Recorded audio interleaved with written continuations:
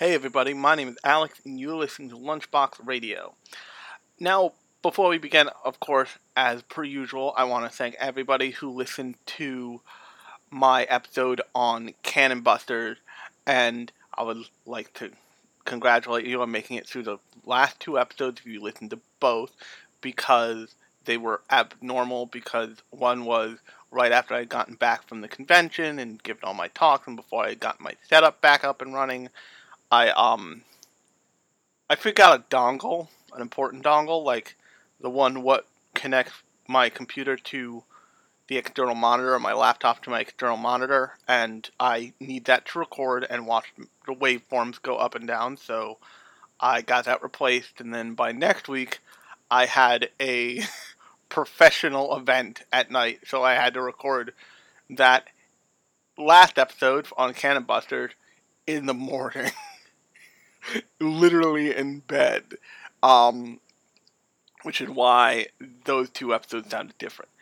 This episode will sound a lot more like the normal episode, but before we get to what we're talking about, to the show we're talking about this week, excuse me, I wanted to touch on two things that I actually just started watching. One I'm almost finished with because I am, wait for it, a professional grade media consumption device, many times not of my own volition, or in a way that I am unaware of until I look up and be like, oh, I have watched all 9 episodes, all 9 hours of this show without really paying attention. I once watched a full 30 episode anime season, like in a weekend, which is roughly 15 hours of programming. That's more than 5 hours a day. It's bad. Oh, to be fair, I think I got a jump start on it, like, the day before. I think it might have been a 3-day weekend, so it may be, like, 5 hours a day, but still, that's a lot, and that was that was fairly recently, actually. I think when I was still 29. So, that's a thing that just, like, happens to me sometimes, just because I get so lost in whatever I'm watching that, like, I let autoplay happen, and it's just, like, I zone out into it. And then by the time I come back, I'm like, oh, it's the middle of the night. This is bad. Which is oftentimes why I actually keep autoplay turned off. Because I'm aware, like, I will just let it pump into my eyes endlessly. In an almost, like, drug addict-like way. Which I'm aware lots of people let happen to them, but I let it happen to me for, like, sometimes weeks at a time. Which is why I have been known to refer to myself as a professional grade media consumption device. But the two things I started watching recently are the second season of Mindhunters. I'm almost done with that. I, like, by mistake, went through 8 episodes of that 9-episode show. I have 1 episode left, which I stopped myself from watching because I'm like, no, I can't do this. This is a bridge that I should not cross. And if, for those of you who don't know what that show is, it's about the formation of the psychological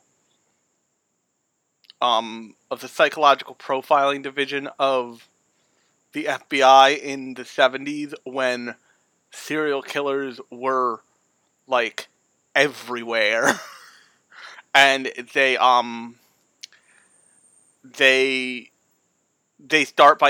basically start this is where they start to interview serial killers about, like, how they do things, and I forget the name of the main serial killer, but he is this, like, deeply creepy, weird thing. And if any of you have ever seen me at a convention, you'll notice I have a beard. This show basically convinces me I should never have a mustache because I already have 70s style sunglasses, and just adding to the mustache would just make me look the most serial killer of all times. So it's like either full beard or clean shaven. There's never like a mustache or like a Fred Durst goatee thing that happens, or soul patch thing that happens, because no, just no. I know what I look like. I look like, with a mustache, I look like Nicolas Cage from Kick-Ass, which is not a good look. But the other thing I watched, and I just finished watching episode 2 of this, has a strange connection to, of all shows, a show that I recently talked about, Full Metal Alchemist. And when I say that, I mean a very specific, very important to my heart and to me episode of Full Metal Alchemist, and that's the episodes they spend in with Panina in Rust and Dominic in Rush Valley. And if you've never seen the show, basically in the show there is a like fantasy equivalent of prosthetics in the show, and Rush Valley is this whole community of people who just have developed, who have popped up and like kind of congregated because they either have those prosthetics called automail, or they build those prosthetics, and it's this like totally automail centric like community. And the whole, like, I think it's like 3 episodes in Brotherhood they spend there. That whole like time is devoted to like weird shit people do to their automail. And the reason why I'm bringing this up is because there's a new, I think it was probably filmed for Canadian TV because it's bleeped out. But like when they say fuck, it's like a bloop. But it's a show called Rust Valley Restorers, and in British Columbia there is a area called Rust Valley, and the reason why it's called Rust Valley is because it is temperately perfect for preserving rust bucket classic cars, because I live on the East Coast of the United States, and out here, if you have an old car, with time, sometimes within the year, the moisture in the air basically makes it rust through. And what I mean by rust through, it means like it rusts a hole in the car, like seriously. And ultimately the car gets ruined. In Rust Valley, however, they're preserved for like decades. So this show follows this madman who has 400 rust bucket cars in restoring those cars along with other cars that he like brings into his shop, and it's insane. But by watching this show and like seeing the recurring characters and all this stuff, you can draw a really clear line to Rush Valley in Full Metal Alchemist that is very clearly shares traits with Rust Valley, the actual place. But so those are the 2 things I've been watching, but I want to talk today about not either of those 2 things, because they're both live action, but a little show that's been getting a lot more attention recently because of its production value, but I also think because it's something unique. And actually, I'll be echoing Mother's Basement, Jeff Sue Professional Shitbag, Mother's Basement YouTube channel in this. And that show is Demon Slayer, I think Kimetsu no Yaiba. I'll make sure I get that right in the thing. Play the opening.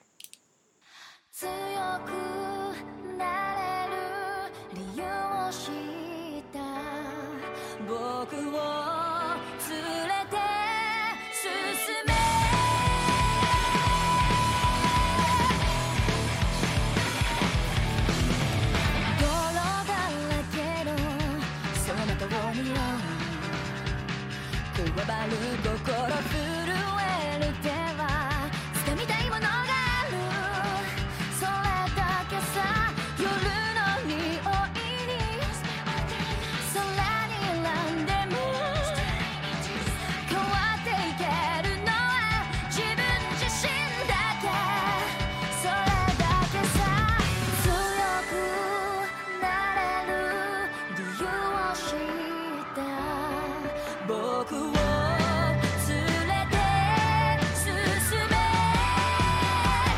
どうしたって消せない夢も止まれない今も誰かのために強くなれるなら何度でも立ち上がれ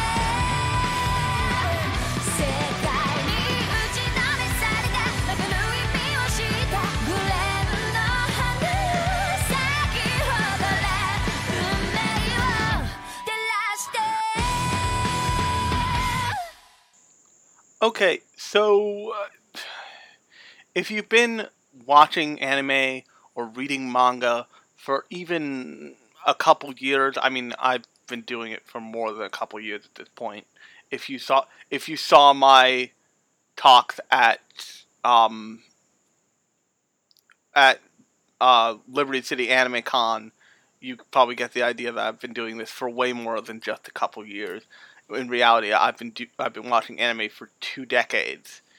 You start to see a pattern in types of shows. In shoujo shows, as I've mentioned in my panels before, characters have weirdly big hands, and there are archetypes in shoujo shows, and that's also true of shonen action shows.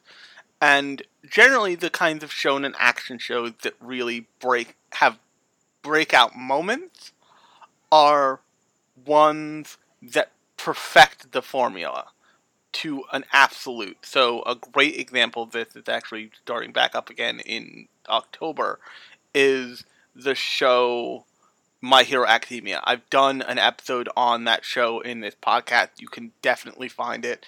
It is the most listened to episode I have ever done.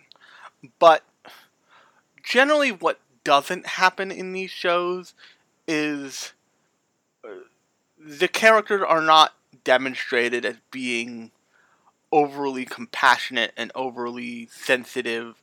They are kind souls, truly kind people who have a deep sense of justice and a never-ending drive. And there are definite archetypes to shonen action characters. For example, Goku has become like a archetype of a shonen action hero. Luffy is a real archetype of a shonen action hero. Someone like Ichigo from Bleach. Someone like Naruto from Naruto. But the thing all these characters have in common is they are all kind, caring people, but that is not the first thing that you associate their personality with. The difference with Demon Slayer is that at that show's core, so before I get into this, I want to give a quick spoiler alert because I did read ahead in the manga because I wanted to see kind of where how extreme it would take it after the most recent episode, where they get carted off to the Demon Slayer Corp's home base. And what's interesting is the interesting thing is that up until that episode, they've always kind of hinted at this idea that the main character, Tanjiro, is unique in that he has a kind soul, in that he hunts demons not only because they are preying on people, but because he wants to help his little sister, who has become a demon, and by hunting demons, he has been told that he can turn his little sister back into a human. But by virtue of the fact that he has a family member who has become a demon and who has elected of her own free will not to harm him, but to protect him and to travel with him, he has a different relationship to demons. Because the thing about demons in Demon Slayer is that demons used to be human at some point. Something at some point changes them. It's not made, other than the series' main antagonist, Mibasuchi Yuzuan, I think his name. No, that feels like a mashup of the actual thing and the shitty dad from Ocean Bow. But Kibasuchi, I think, is his name, or some variation of that. Kibasuji is actually the name. That character is the big bad, in the kind of like Naraku from Inuyasha mold of bad guy. He basically goes around either turning people into demons or giving demons more power with his blood, kind of thing. And the result is that he is, to some end, you don't know what yet, manipulating the world of Demon Slayer. And I found out in the manga that he is the one who actually turned Tanjiro's sister, Nezuko, who is kind of the most adorable. She is, like, engineered to be deeply adorable, into a demon. And so, ultimately Tanjiro finds out that through, like, getting blood from extremely strong demons, a side character he meets can hopefully synthesize a cure, can hopefully figure out a way to medically reverse the transformation.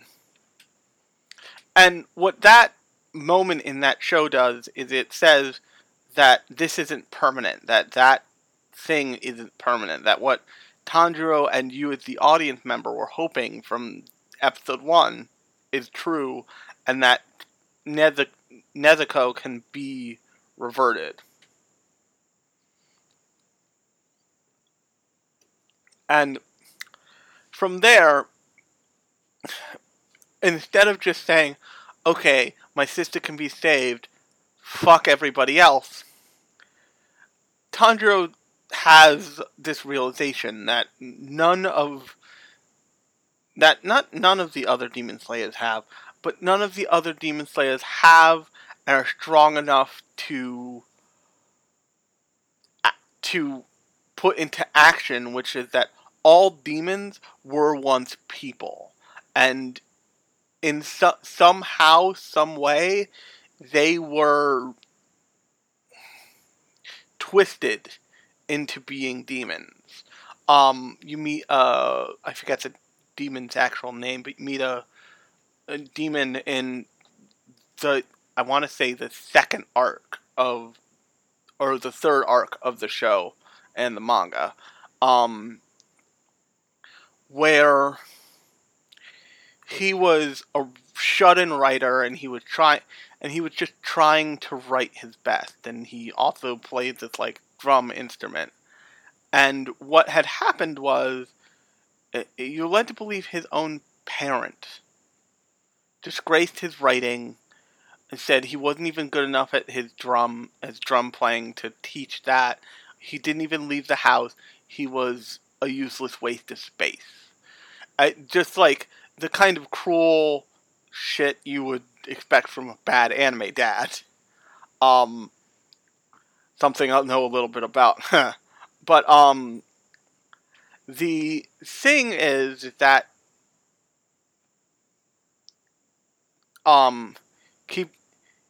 Kibasuji came along and said, you know, you can be useful. And so the way that the main antagonist of Demon Slayer preys on people is first by offering hope, and then by ruling with terror. So what I mean by that is he approaches people who are weak, who have been made to feel weak by the rest of the world, and he offers them an opportunity to take strength, and inevitably the weakest of those people take that strength, and now also the story immediately tells you he could just like walk up to you, stab you in the neck with 2 fingers, and like Orochimaru style like make you a minion, but he generally chooses to do it the opposite way, and as a result, by preying on these people, he indebts them to him, and when they fail, he either casts them out, holds them at arm's length, or tries to inspire them with terror. And the thing about the difference between that and what you find out the Demon Slayer Corps is doing is the Demon Slayer Corps, the upper echelon. First off, Demon Slayer Corps is like the typical shonen power organization. You got like all the like plebes, low ranking, like foot soldiers who are just like wearing the like school uniform with the big kanji letters on it that they destroy on the back. And they are expendable. Basically, they are fodder. They are lucky if they survive. And then the upper echelon are people like the upper crust are people who wear a hakama over their uniform, like Tanjiro, like Zenitsu, like Inosuke. Or like Inosuke, although Inosuke just doesn't wear a shirt. And you're led to believe that he's just a really buff chick, which I find hilarious. Because they're like, he's such a buff dude that, like, it wouldn't matter if he wore a shirt or wouldn't wear a shirt. He's just such a buff woman that it wouldn't matter if he did or didn't wear a shirt. He just looked like he had rippling pecs. But you're led to believe that they're more than foot soldiers. They are not quite gifted to be the like top, to be like the first or second ring, but they have the third ring, and then like the 4th through 10th ring are like foot soldiers who just get chewed up by the process and like killed. So already you have on both sides a kind of like system that grinds people, or in on the demon side version, demons just into pulp all the time.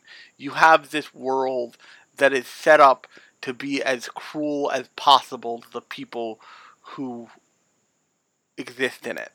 And in kind of our main cast, you have 3 different variations of what a Demon Slayer could look like. You have, or what a unique take on a Demon Slayer should look like. I should point that out.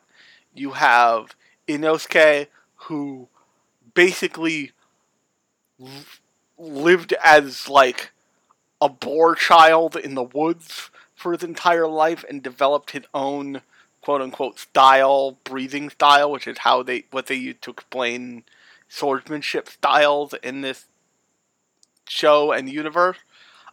You have Zenitsu, who is this chronically afraid, kind of slightly shitty good person who you find out later has poured all of his effort into one breathing technique in his breathing style, of which usually breathing styles have, you're led to believe, about 10 techniques to start, but you can expand on that.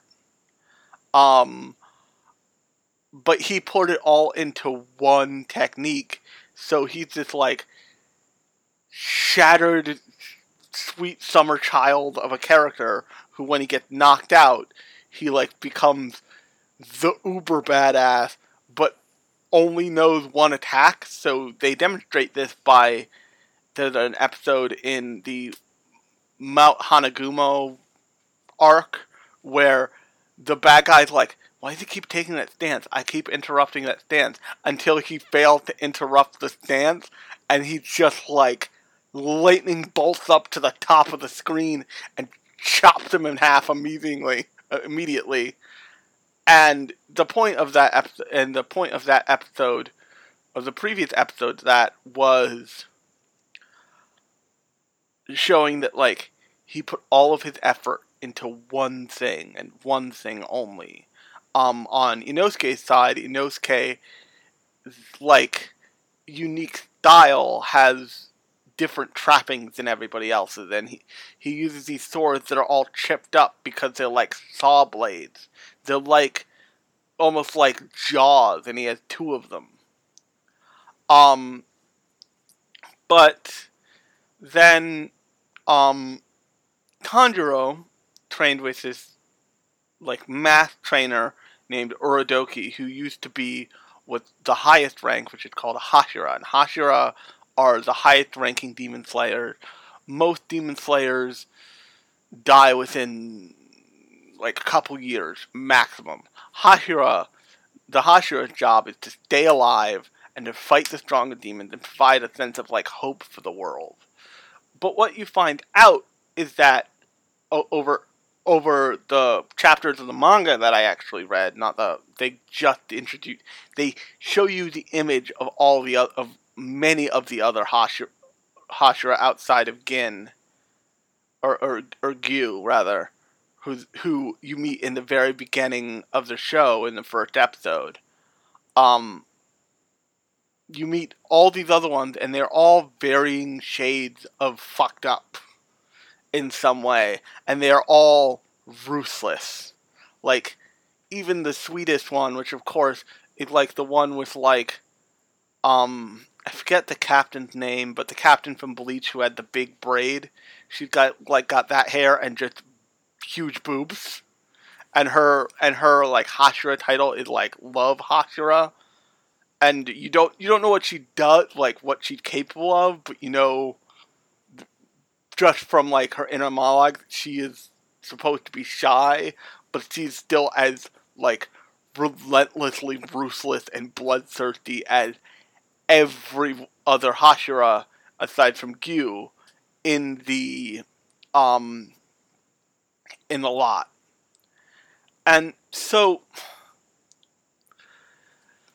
this is where the show is different from Bleach, in that Bleach presented the captains of the Soul Society as not necessarily antagonistic forces, but as truly strong characters who were doing what they thought was right in the moment. But in Demon Slayer, the Hashira are truly strong characters who have been like selected for their strengths first and their personalities never.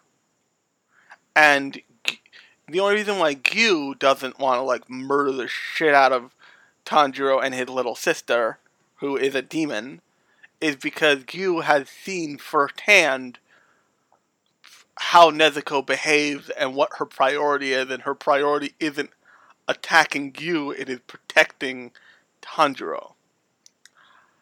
And so he has a practical example, is what I'm saying. He has a practical like worldview where he's like, oh, that's what this is. That's why this is going this way. Okay. I don't need to worry about them. They're fine. And maybe he can pull it off. Maybe what he's talking about is possible, and maybe the way he looks at demons is the right way and not mine. But every other Hashira in this show is fucking bloodthirsty and ruthless. And the reason why I'm going back to that concept is because, A, it points out that in this show, in which the whole world of the show is about like demons fucking up society and terrorizing humanity, it sets up a very easy, clear villains. Like, first you've Kibasuji, and then you have all of his demon minions, and then you have all the random demons. But what if all the way up the line, short maybe of Kibutsuji, and even suggested that there's more going on with him? What if they are all just people, just in a different way? A great show to analogize this with is actually a terrible show itself, and that is Tokyo Ghoul. And if you haven't seen that show, which you need not see because it's got a weird, like, emo kid cult following, but it's not a very coherent show. Basically, Tokyo Ghoul states that you become like a sentient. It's capable for you to become a sentient zombie who has to survive. Who, in order to survive instinctively, you want to eat people. Now, but in the show, it takes the approach that you can make that a choice. You don't have to eat people. You can if you choose, but it's not something you need to choose. You have a choice. Nezuko's primary role is to demonstrate that demons have the ability to not harm people, but because of the way society has become, they just do, because once they're a demon, they're hunted down, and when they're hunted down, backed into a corner, they lash out at people, and then become convinced that all people are bad. And the one character I want to get to here is Shinobu, because Shinobu,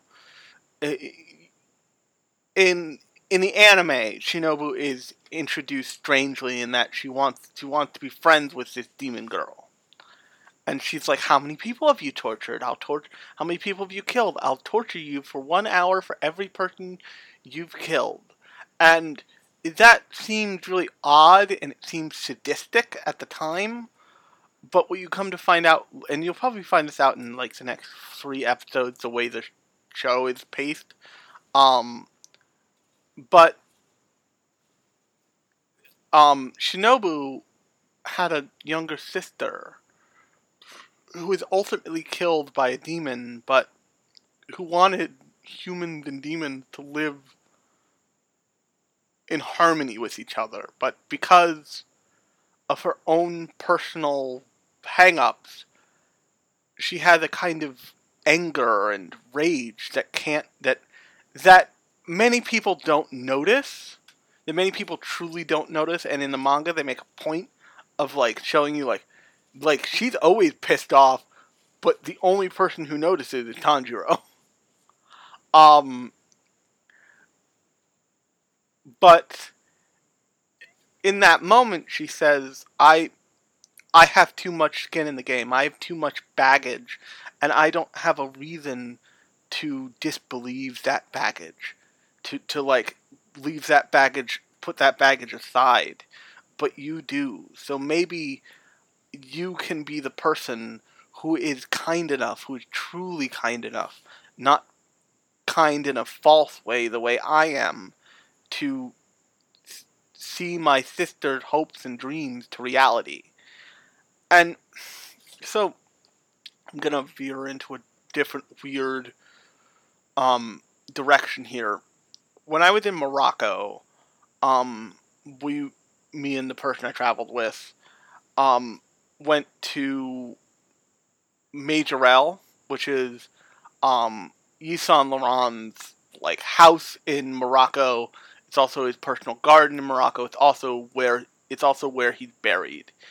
It's the source of, if you ever heard the term Majorelle blue, that blue is from that garden. But the thing that people often thought about Yves Saint Laurent, who's a fashion designer, if you are not aware, is that he committed suicide much in the same way Steve McQueen did, but people believe that he was too sensitive for the world he was born into. And I've never really had a example of that that seemed truer than Tanjiro in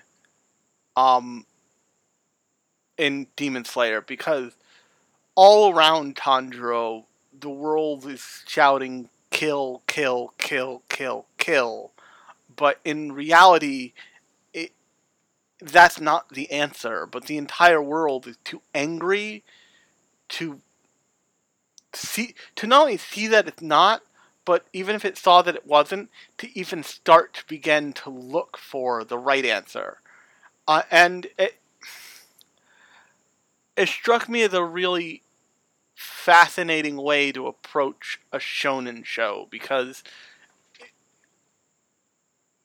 everybody's heard the term shonen power creep, I'm assuming. If you haven't, basically, the shonen power creep is the concept that the shonen hero needs to get more stronger and stronger, and so the opponents need to get stronger and stronger. So you have this creeping effect where the techniques get more grand and powerful, or in Dragon Ball Z, the power levels numbers jump wildly until they're in the billions. And the thing that shonen power creep typically does is it pits the character in either a training montage or a bind, and the character has to pull at something new from within themselves, or bust out something they've been saving, or something like that. And this show has that, but the way that it demonstrates the first not the first power creep moment, but the most significant one so far, it demonstrates it with Tanjiro remembering his father, who is a traditional dancer, and remembering something his father said about breathing and about a way to breathe so that you could dance forever. And in that moment, he finds what he needs to win, to pull it out, to pull victory out of the hat, so to speak. And what that does for the show, in comparison to what another show might do, is it grounds at least the first major bump up for that character in emotionality, in kindness, in family, in remembering your childhood, in a way that I'm not going to say no other shonen show does, but that many other shonen shows don't really have a use for all the time, because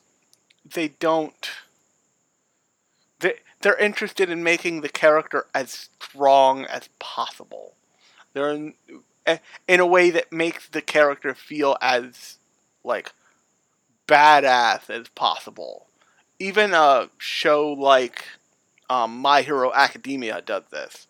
For as nerdy and weird as Deku can be, his when he levels up, so to speak, it feels like a leveling up, and you feel this badassness to him. You feel his emotions, but you feel it through his anger, not through his relations to his father, or not through a childhood memory. You feel the fury instead of the personal growth. Now, oftentimes you feel the personal growth later, but the thing with Demon Slayer is, when it's at its best, is when it is about Tanjiro being genuinely kind to not just people who are closest to him, but to his opponent, and having small moments of kindness that change people, that change the way he feels about his opponents and the way his opponents feel about him. There's a great moment. And it's not the moment everybody talks about in the Mount Hanagumo arc. It's a different moment where they're fighting the first like spider demon family member, and it's the mother, and she's controlling all of these passed out or dead Demon Slayer corpse minions with like puppet string threads. And after finding her, Tanjiro gets like shot up into the trees, shot up above the trees, and finds her, and he like is preparing a strike as he falls down towards her, and he sees that she is fearful but welcoming death, because you find out later that the younger brother is really the member of the lower 12 that is manipulating this whole family into being nightmares towards each other, into being a family, and like a faith forced, ruled by fear family. But so instead of striking with full like shonen action force, he realizes that there's nothing to be gained by that. She won't fight back. This is what she wants. This is what she needs to escape the life that she has been forced into. So he transitions to this small, slight, beautiful, almost kind technique that just ends it. And whereas a different show would show her in like the blinding light of the attack, smiling, closing her eyes, and just fading from view, this show lets you know exactly what happened, and lets you see it, and lets you feel the kind of sad kindness that Tanjiro paid this demon and an enemy, and a tough enemy. And I think that's an important thing right now, because the world is full of terrifying nightmare things, and it's full of people willing to tell you that the world is bad and evil, and that it's out to get you. And it's full of, YouTube videos like top 10 ways to die in your own apartment, top 10 ways to die in your parents' house. Like all these things that can be nightmares. And in this show, the main character is all about being kind to everyone, thinking that that not only the people closest to him deserve kindness, but that the world deserves kindness because there isn't enough of it in the world.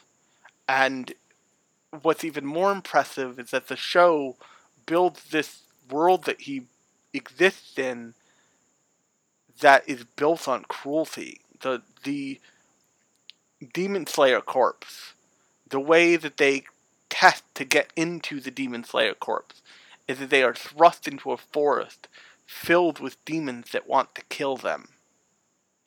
And if they make it out alive, they get to keep fighting demons for the rest of their lives until they wise up like Uradoji and just check out. And in the last thing I'll say, and then I'm gonna cut it off, but in Uradoji, Tanjiro and actually Gyu's teacher, the person who they learned the water breathing style from, you get this sense that, especially after you see the way the Hashira act in the manga, that he couldn't deal with the cruelty of the Demon Slayer corpse anymore. He couldn't deal with the fact that everyone was so cruel as to just assume that something was going to be a certain way, and to just not question the not question the validity of anything they were told, and just be super soldiers on a mission. A perfect example of this is, I forget her name, but Shinobu's like apprentice. When she's chasing Nezuko, she is like, "Hey, that demon's not trying to eat me. That's new.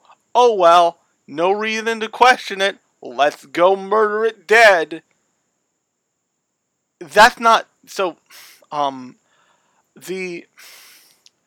There's something I know from being a graphic designer who's been kind of like a skeleton crew for many companies, very big and even bigger than you think, and that is that the best freelance production designers that you can hire are not mindless puppets. They don't just do what they're told. They do what they're told, but they do it with a kind of like careful eye. So, for example, when I was working at Macy's, I worked at Macy's for a couple seasons. What they would bring me in for is organizing this big book of what they call planograms, which is how they plan the store every like seasonal rotation. And you'd go through pages and pages and pages of these things that were PDFs, and you'd put them into a document and create a giant, massive, like PDF binder of these things. And every once in a while, I would come across something that was funky or weird or off. I'd go to my boss, the art director of Macy's, and I'd say like, "Hey, this looks weird. Does this look right to you?" And she'd look at it and she'd say to me, she's like, "No, that's very wrong. Thank you for catching this." Or, "It's fine, it's fine, but I'll tell them not to do that next time they make these documents." Or she'd say, "That is a little weird. You mind fixing that?" And I'd fix it. Now, what a lesser production designer would do would just keep barreling ahead. And every production designer has those moments where they're just like, "I'm just doing the job." I've had them. Everybody has them.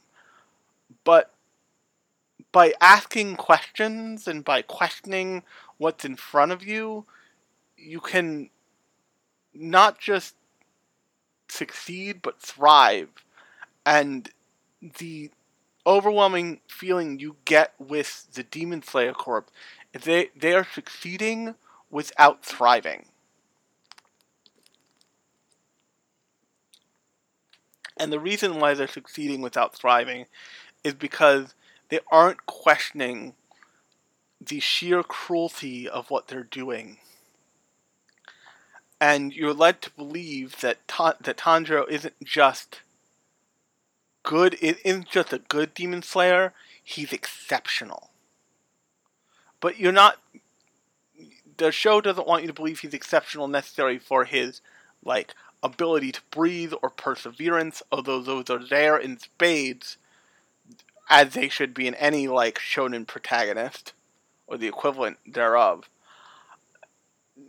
The show wants you to know that he's exceptional because he questions the cruelty that he's told to do to others with a beating heart. And it struck me as a really unique approach to the kind of way to make a shonen action show. And I can see why the show had kind of gone under the radar, because that kindness, the show is beautiful, but that kindness gives the show a softer edge than shonen usually has, and I can see why shonen action fans would at first blush be like, this doesn't seem as great as, like, say, Bleach, where it's just like big sword dude cutting shit in half. So if you haven't watched Demon Slayer yet, you can watch it on Crunchyroll or Funimation. But I would definitely recommend you check it out. I want to thank actually Mother's Basement for doing the video that convinced me to watch Demon Slayer, like catch up on Demon Slayer and actually start reading it again, because I had I had also dropped off it because it just got to a place where I was like, I could take this or leave this, but I'm glad I stuck it through, and I'll probably stick it through until the end. But until next time, you've been listening to Lunchbox Radio. My name is Alex. If you like this podcast, you can go subscribe to us on iTunes or the podcast listening apparatus of your choice. You can also rate us on iTunes. That really helps a lot. But until next episode, talk to you later.